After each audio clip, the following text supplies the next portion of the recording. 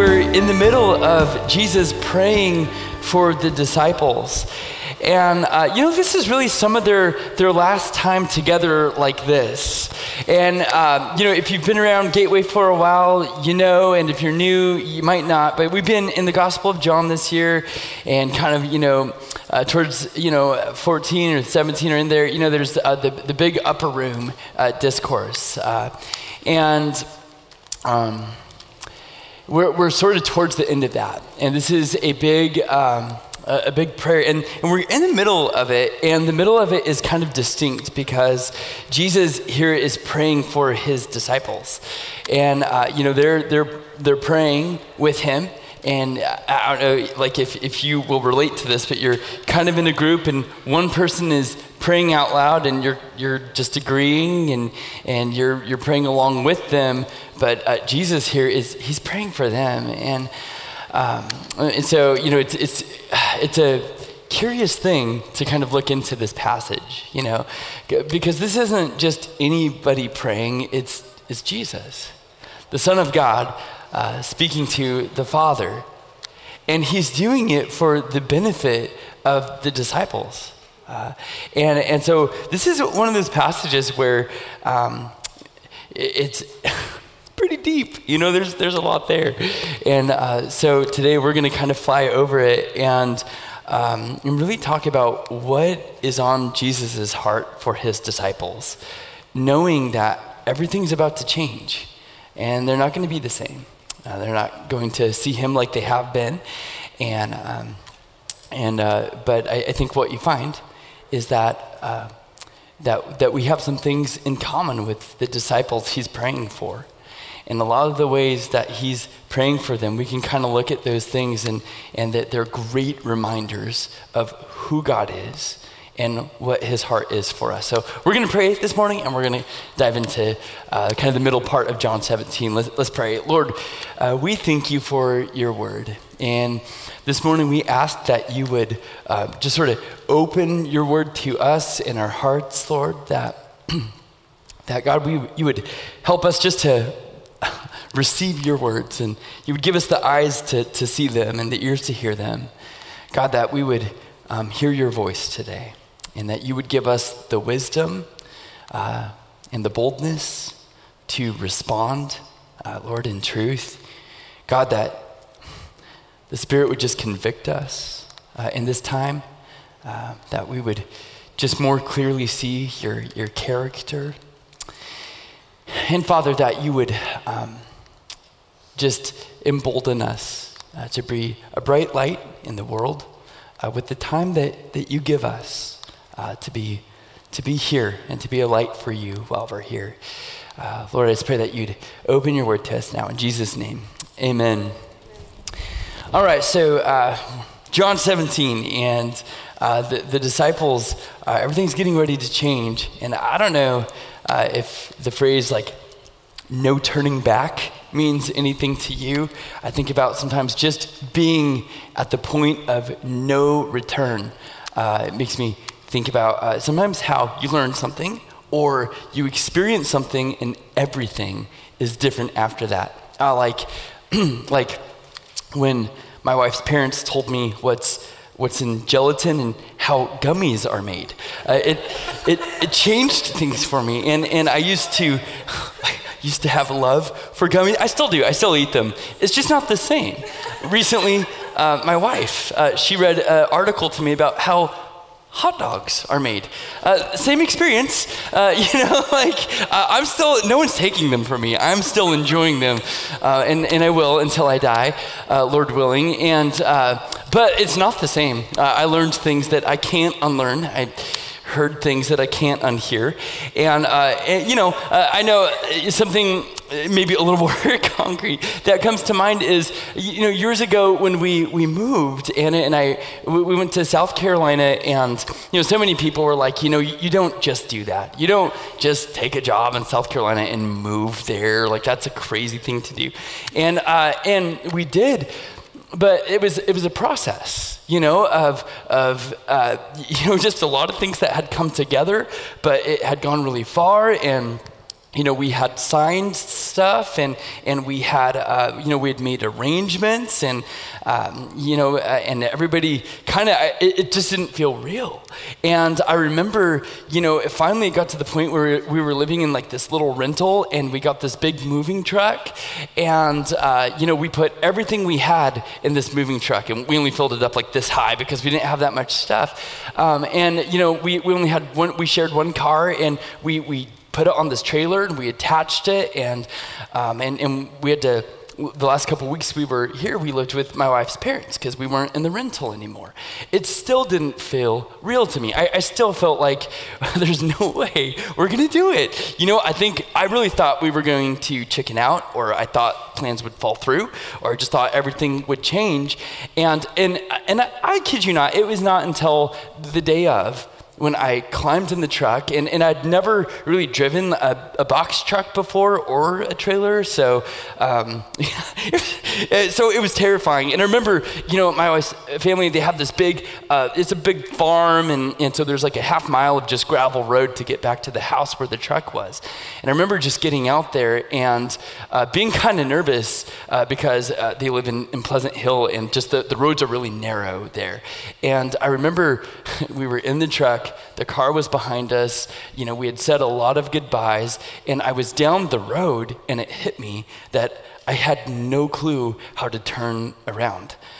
Just physically, I didn't know where I could loop around at. And I didn't even know if it was like physically possible to loop around at that point. And it hit me, we're leaving. And we're on our way, and there's no turning back. And I think that's a little bit about what is going on in the upper room as Jesus prays, that things are developing, and they're going forward, and there's no going back. Judas has left.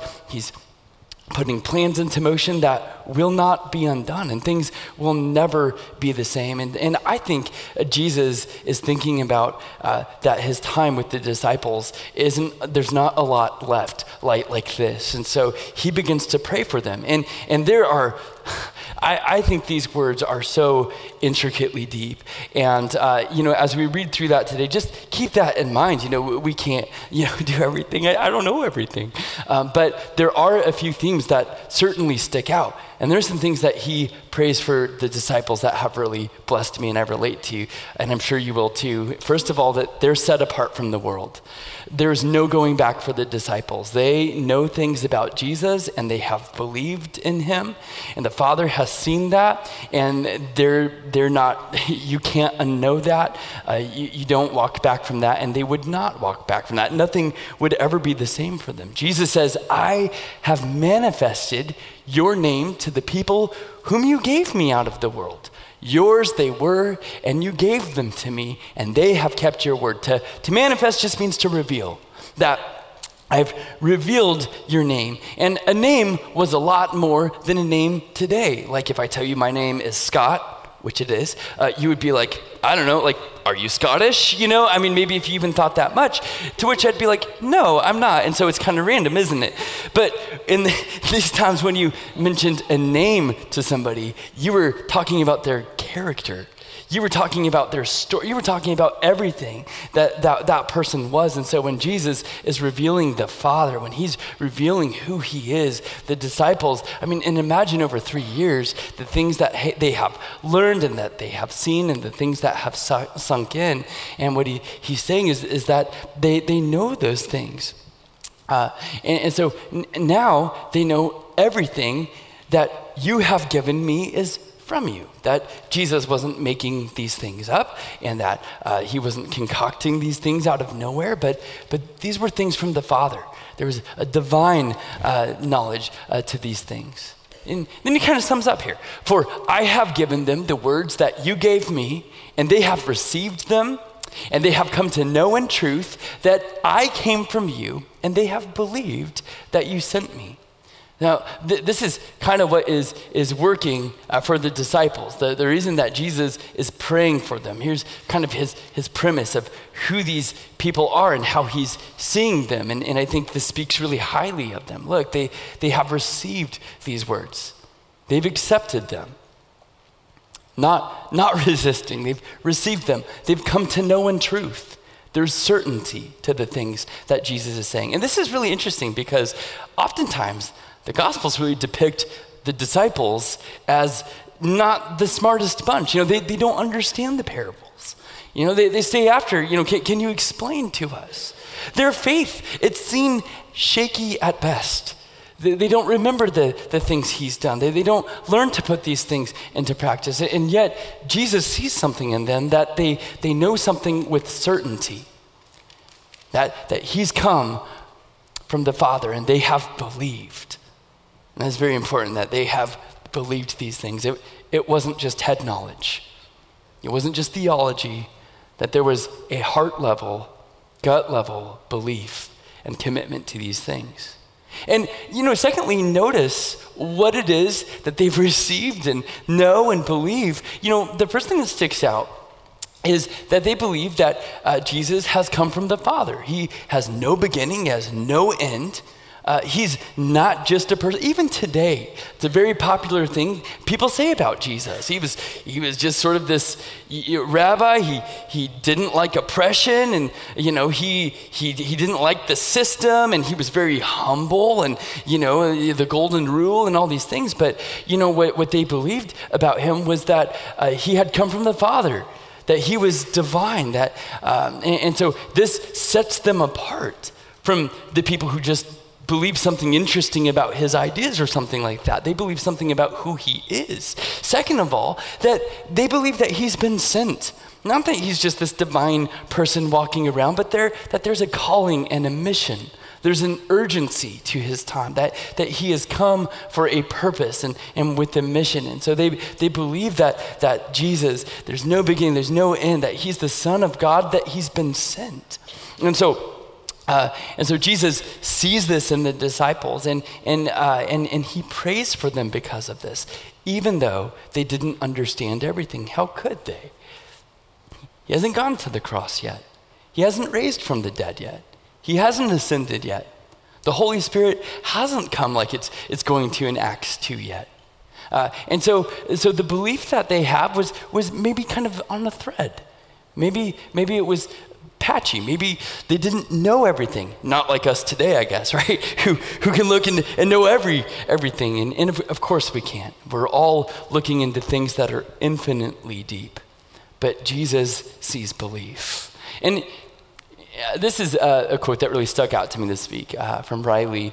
And he's talking about the feeble faith of the disciples. He says he honors the reality and sincerity of faith. Although it may be very small, believers make better appearances in heaven than they do upon the earth. Sometimes we see things on the earth and people just look weak and dumb and, ignorant or whatever it may be. And, maybe it's that in heaven, it just doesn't appear that way at all. And that little bit of belief seemed to go a long way for the disciples. And so they've been set apart. There's no going back. They are marked, and they're never going to fit back into the world the way they did before. So he continues, I'm praying for them. And I'm not praying for the world, but those whom you have given me, for they are yours. All mine are yours, and yours are mine, and I'm glorified in them. Somewhere along, I remember reading something that kind of stood out to me this week, that it's amazing to think that the disciples could bring glory to God, that Jesus would be glorified in them. And isn't that true of any of us?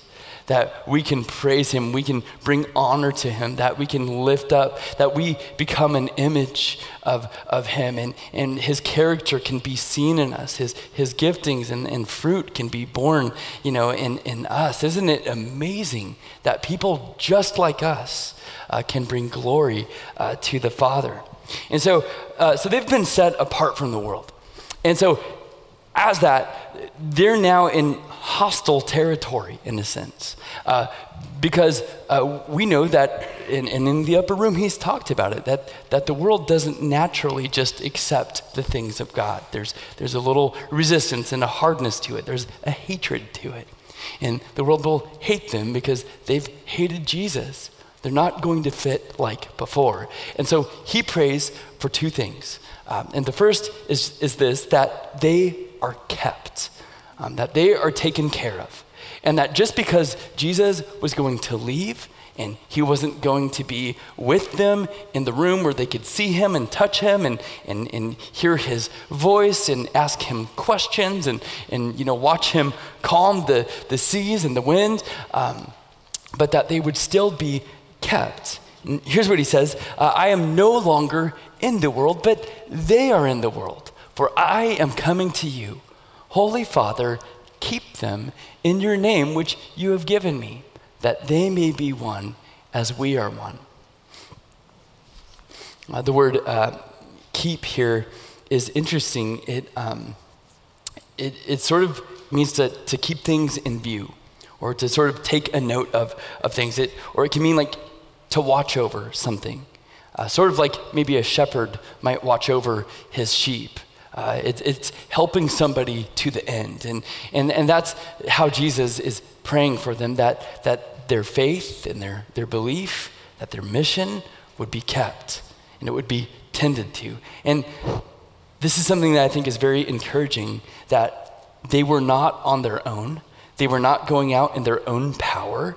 They weren't going out in their own wisdom. They weren't going out with good luck. They were going out with the power of the Lord, and he was watching over them. First of all, he watches over their unity, and he keeps them together. They were already united, and they were already together, but the Lord would sustain that, and he would keep them. He would keep them based in that truth and united in the truth. And so he protects their disunity.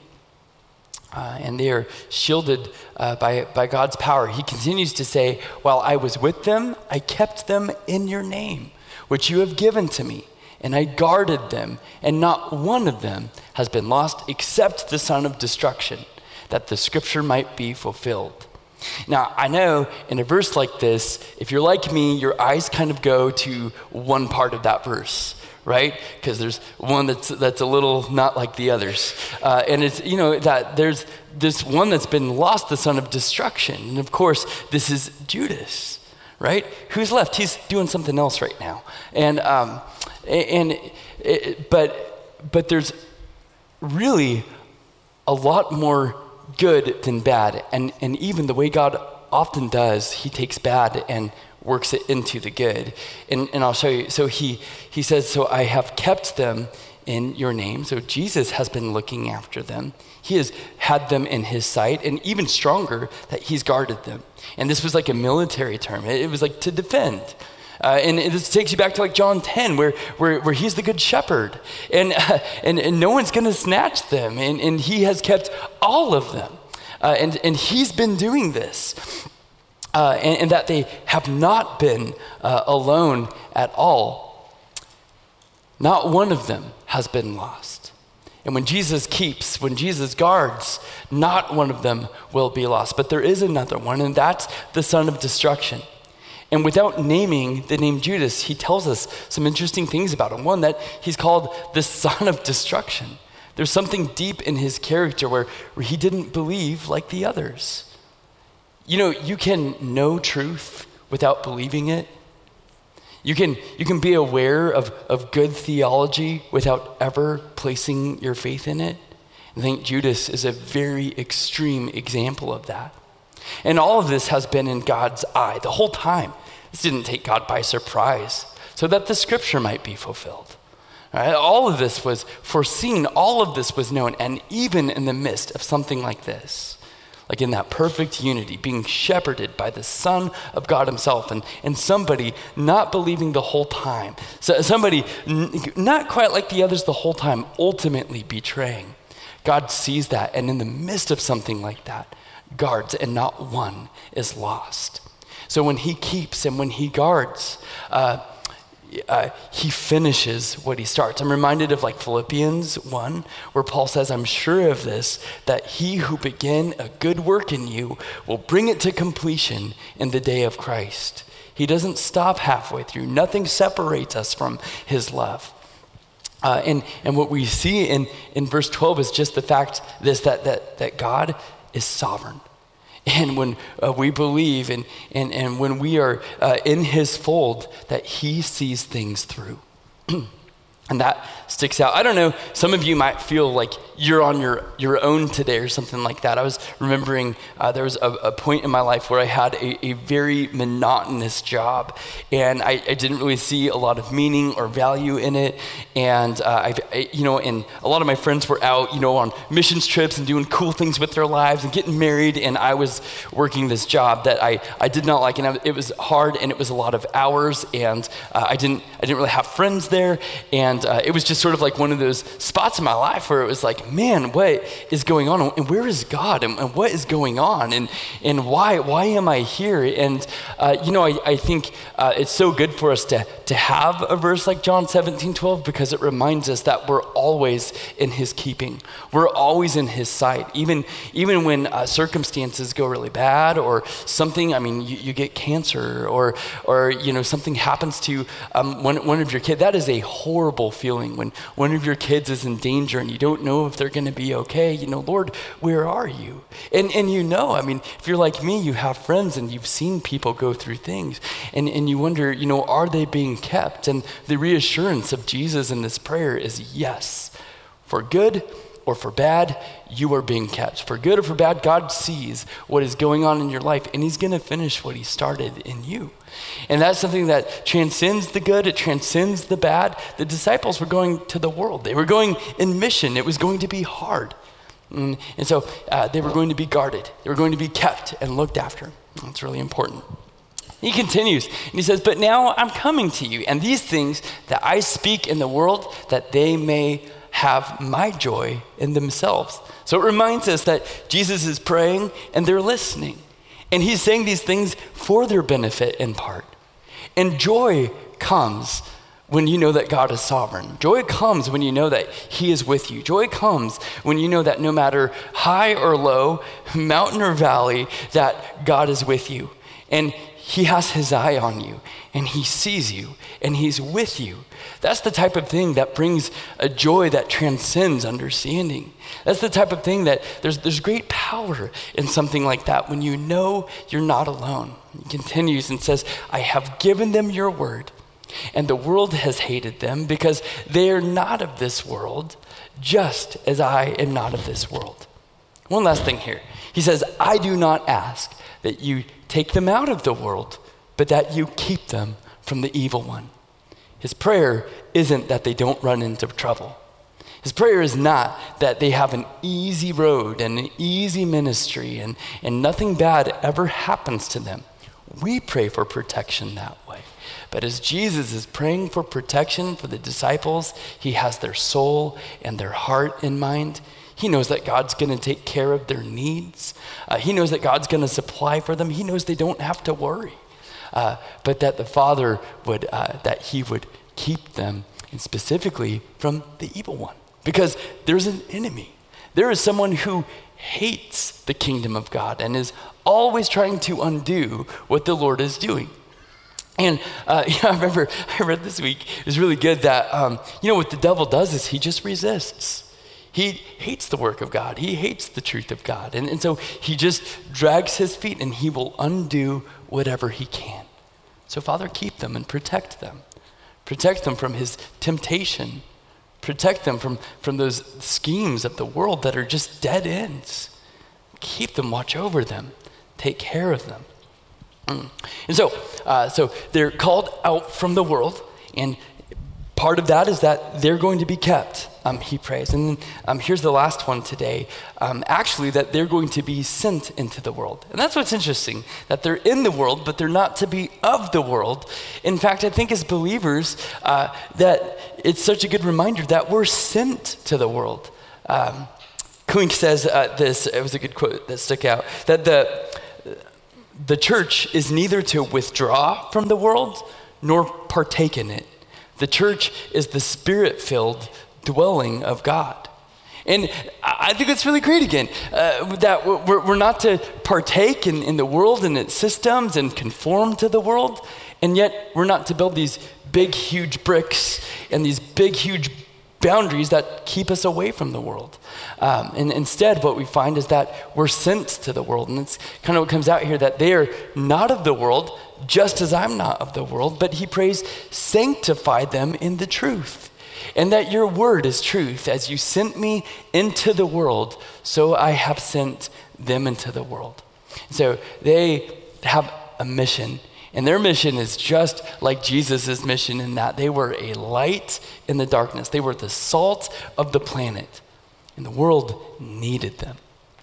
And Jesus sends the disciples. He says, for their sake, I consecrate myself, that they also may be sanctified in the truth. We'll spend the rest of our time on this verse today, that it's for their sake Jesus has consecrated himself. Consecrate is an interesting word. It's the same word as sanctified, actually. And what it means is to take something and to set it apart, so it's not common anymore, but now it's holy and it's set apart, and it's to be used for worship. It's to be used for glorifying God. And so you see this like all over the Old Testament. Sometimes people were set apart, like the priests, prophets, but sometimes things were set apart, like things in the tabernacle. They weren't common things anymore. They were things that were set apart. And God has always kind of done that, where he has set his people apart. They are his people. They're to be used for his purposes. They're not like all people. They're consecrated, they're set apart, and Jesus does this in a couple unique ways. One, he doesn't need purified, and he doesn't need cleansed like a priest or somebody would, like that in the Old Testament. He's already holy. He's the Son of God. But you're also being commissioned, and you're also being to be a tool used for the worship of God. And Jesus' mission in the earth is not over. In fact, the apex of it was to come. Jesus was going to die on the cross of Calvary, and his blood was going to have in it the forgiveness of the world. And Jesus has this in view. And Jesus is consecrating himself to the will of God, and he's getting ready to finish his work on the earth, which is to die as a sacrifice for those disciples, for you and me today. And it's for their sake. It's for their sake that he sets himself aside to the will of God, that he sets himself aside to the plan of God, which is the redemption of his people, that they also may be sanctified. So again, this is the same word, that they will be set apart, that they will be used, that they will know the Father personally. Sanctified is interesting because it's sort of this whole idea that we're in the world, but we're not of the world. And this is very much how you and I are today too. Peter says it this way, but you are a chosen race, a royal priesthood, a holy nation, a people for his own possession, that you may proclaim the excellencies of him who called you out of the darkness into his marvelous light. It reminds me of a song from the 2000s, and you know what I'm talking about if you do. But look, there's the two things here. Like, there's the setting apart, there's the chosen race, a royal priesthood, and Peter says that's us. That's the New Testament church. That's you and me. That's Gateway, a holy nation, a people for his own possession. But here's the task, the job. Here's what we're doing: to proclaim the excellencies of him who called you out of the darkness and into his marvelous light. And praise God for that. Praise God that we're not who we were, and we've been set apart, and that work of sanctification is done. In fact, that is really interesting. I think Hebrews 9 and 10 kind of fills this out, but sanctifying is both something that has been done, like the work of it has been done on the cross, but it's also something that continues to happen over the course of our life, where that old heart is kind of ineffective, and it's our new heart, and we're growing and we're changing each and every day. So he says in Hebrews, for by a single offering he he has perfected for all time those who are being sanctified.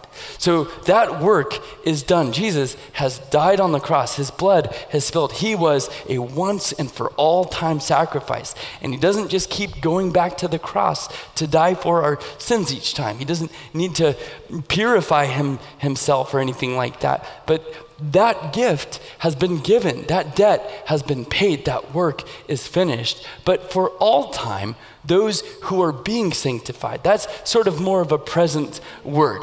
It's something that is happening. And so on the one hand, we already have an inheritance. He's going to keep us. He's going to see us through to the end. But on the other side of this, that work of conforming to his image and looking more and more like him each and every day is a process.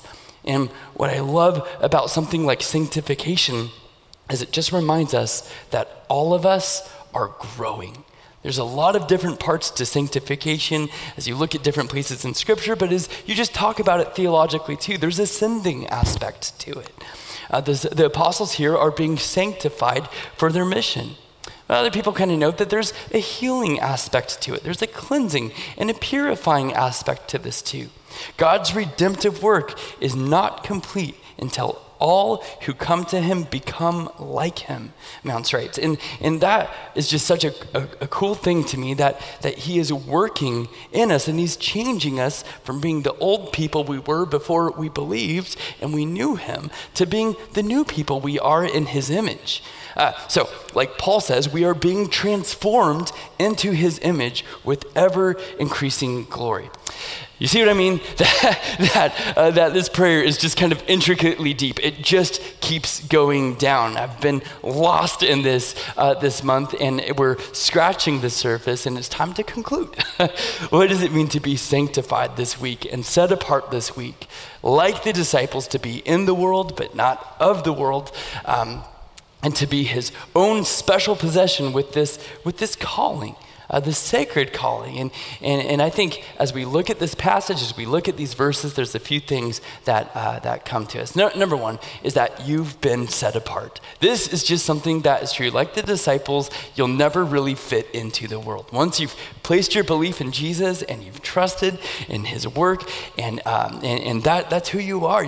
You are a child of God. You're never going to fit again.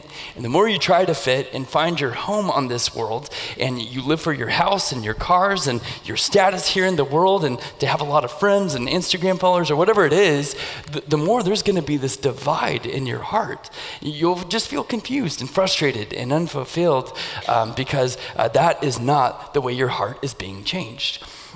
But rather, we should let the Lord set us apart. We should stand out in the world as a light, as salt. Scripture is filled with that kind of language. Theo and I play this game, and we have for years. He's been in this phase where he really likes camo, like to wear camouflage. And he has all sorts of different camo, because I really like camo too. Sometimes he comes out of his room and he's wearing like blue camo pants and a green camo shirt. And he even has he's got camo everything, right? And I think it's cool, but we also have this game where if he's wearing camo, I can't see him, right? So he comes out of his room, we're like all celebrating Christmas finally with Anna's family this weekend, and he comes out and he's like in camo, and he kind of looks at me, right? And so I have to let him know, right, that I can't see him. So I see him out of the corner of my eye, walk into the room, and I'm like, oh, did someone just walk into the room? Theo, where are you? And then he starts like hiding around. So if you ever see Theo walking around here and he's wearing a camo shirt, feel free. Just be like, Theo, is somebody here? And he's really into it. I don't know. I think in like 6 months he's going to grow out of that. But so often that's kind of us. I feel like believers can be people dressed in camo, and we go around trying to blend in and having the same values in the same world, but we've been wildly set apart as God's possession. We know Jesus and we know the Father. We know what it's like to have a shepherd. We have eternal life to look forward to. There is almost nothing we have in common with the world in terms of what's in our heart and what's happening to us each and every day. And rather than being separate from the world or judging the world, we're really called to go and be part of God's plan of redemption. And so, but it's good to have peace with not fitting in. I'm a pro at that for a lot of reasons too. I'm not very good at fitting in. Okay. Wah, wah. All right, here's another one that you're being kept to, that he's watching you, he sees you, he's with you, you are not alone, and there is just a profound sense of joy that comes with that, but also there's a lot of security that comes with that too. Some of you are here today, and I know you are in dark times, I know you're in discouraging times, and it is sometimes so good to go back to the truth, right? To go back to the word and to remember who you are, to remember who you belong to remember his power and his foresight and his sovereignty, and to know you're right in the middle of where you need to be right now. And so we can trust him in that. And we should submit to him in that. We used to have this dog named Sadie. She was a Great Dane. I know some of you got to meet her, and she was just like any other normal dog, except she was huge. She was really big. Normally when a dog looks at you and is like checking you out, their head is down here. But she was like the runt of her litter, and she just kept growing, and her head was like up here, right? And she's just like kind of a big dog, and she had. She wasn't horribly bright, and so she a lot of times was just trying to figure things out. And when people would come over, she would look at them and she would really study them. But because she weighed a ton and was huge, it was very intimidating when she was studying you. She'd kind of turn her head and her ears would kind of go up. And I saw a lot of people grow uncomfortable with that type of thing over the 11 years that she was with us. But man, I tell you what, one clap of thunder and that dog did not know how big she was. And she hated thunder so much that if a car was driving down the street and it went, she thought it was probably thunder. And wherever she was in the house, and this was bad because we lived on a really busy street for a while, whenever there was any exhaust, any clap, anything that remotely sounded like thunder, that dog, wherever she was in the house, would calmly get up, walk across the room, and she would find Anna, who was usually, in her chair or on the couch, and Sadie would crawl up on that couch and she would sit in Anna's lap. And my wife is a small person, and so, but Sadie didn't know that. She had no idea how big she was, and that dog looked foolish, man. That dog just looked hilarious. We were at a Starbucks one time, and she heard something resembling thunder, and so she tried to hide under one of the tables, but she was bigger than all of the tables. There's nothing more ridiculous than the Great Dane hiding and cowering under a table, a small table. She had no idea how big she was, and there's one thing that will rob your joy. There is one thing that will completely derail your mind, and that is fear. Fear just absolutely ruins people. And Jesus, I think, is praying for his disciples. And I think part of what he's reminding them in this prayer is that the Father was with them. He was going to be with them. They had nothing to worry about. They were right where they should be. And sometimes all of us just need to lean a little bit more towards joy than we do to fear. It is so easy to be anxious about things, but the truth of Scripture is this, that he is your shepherd, and he is watching you, and he sees you, and he is protecting you, and he is with you. And there is deep joy to be had in that.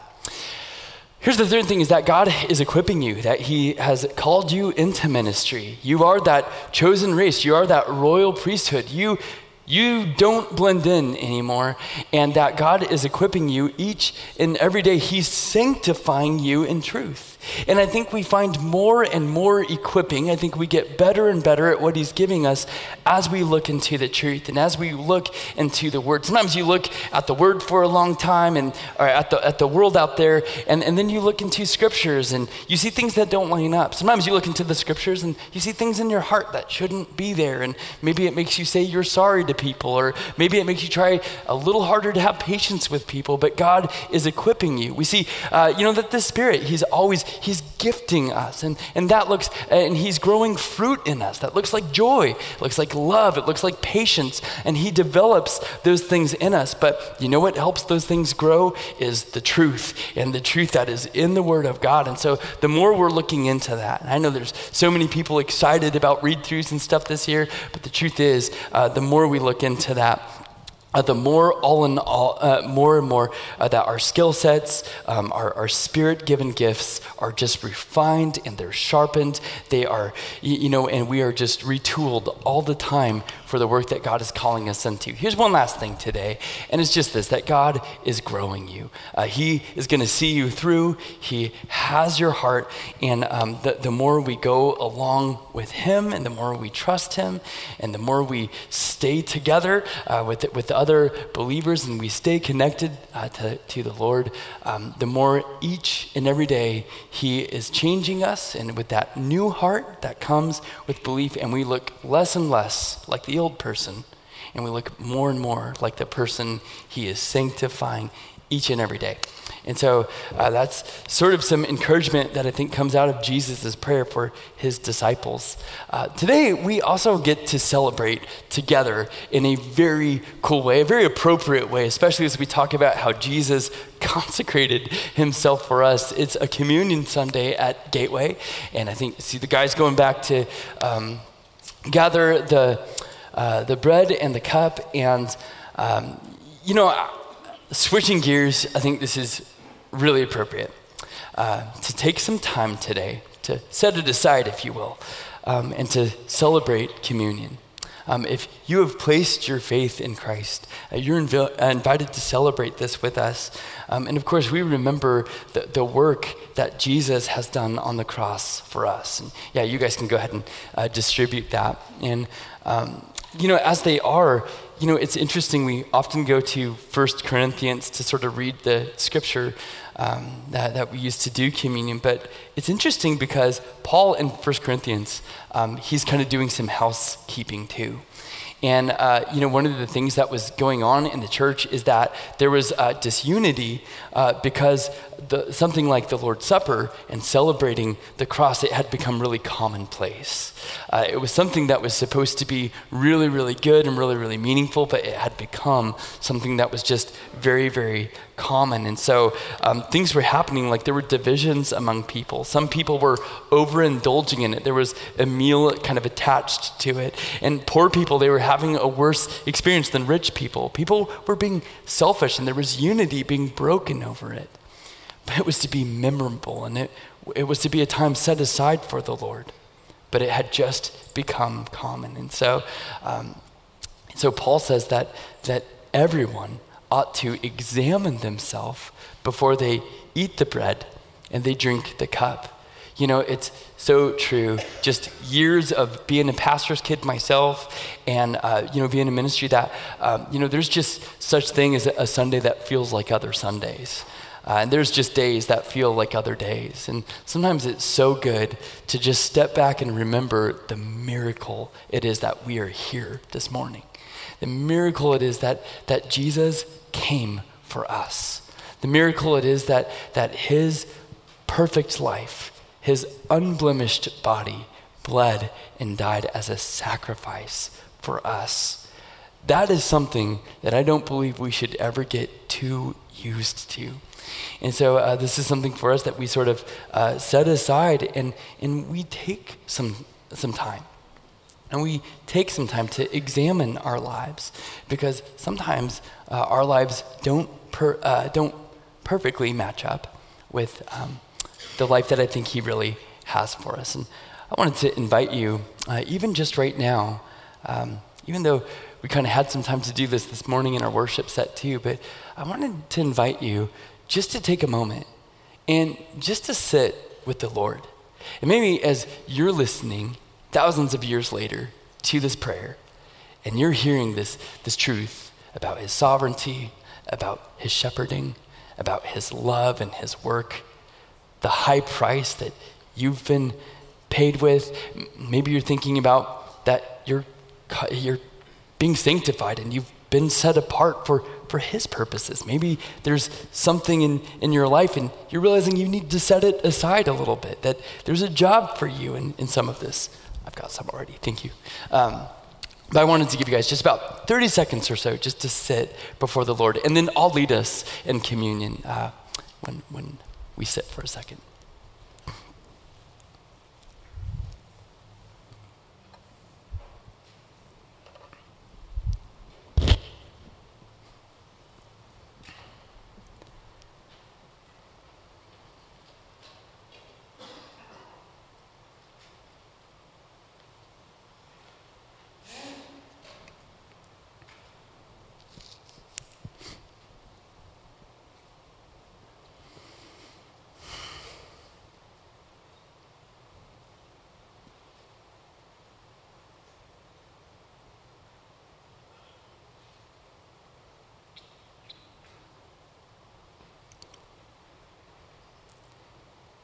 in 1 Corinthians, Paul says, "For I received from the Lord what I also passed on to you. The Lord Jesus, on the night he was betrayed, took the bread. And when he had given thanks, he broke it and said, 'This is my body, which is for you. Do this in remembrance of me.'"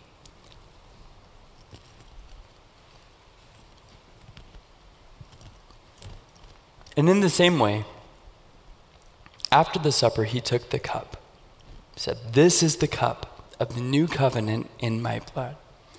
Do this whenever you drink it in remembrance of me."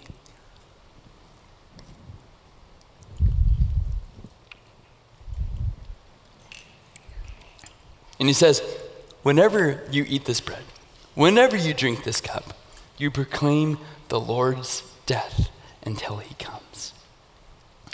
I'm going to close us in prayer. And as I do, the band is going to come up. We'll have a chance to sing today and respond to the Lord. But why don't you join me in prayer?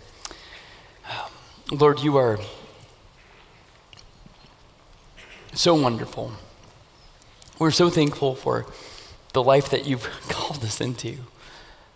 A new heart, a new identity, being your own children. And Father, I pray this week for all of us here that we would remember your presence in our life, your leading in our life.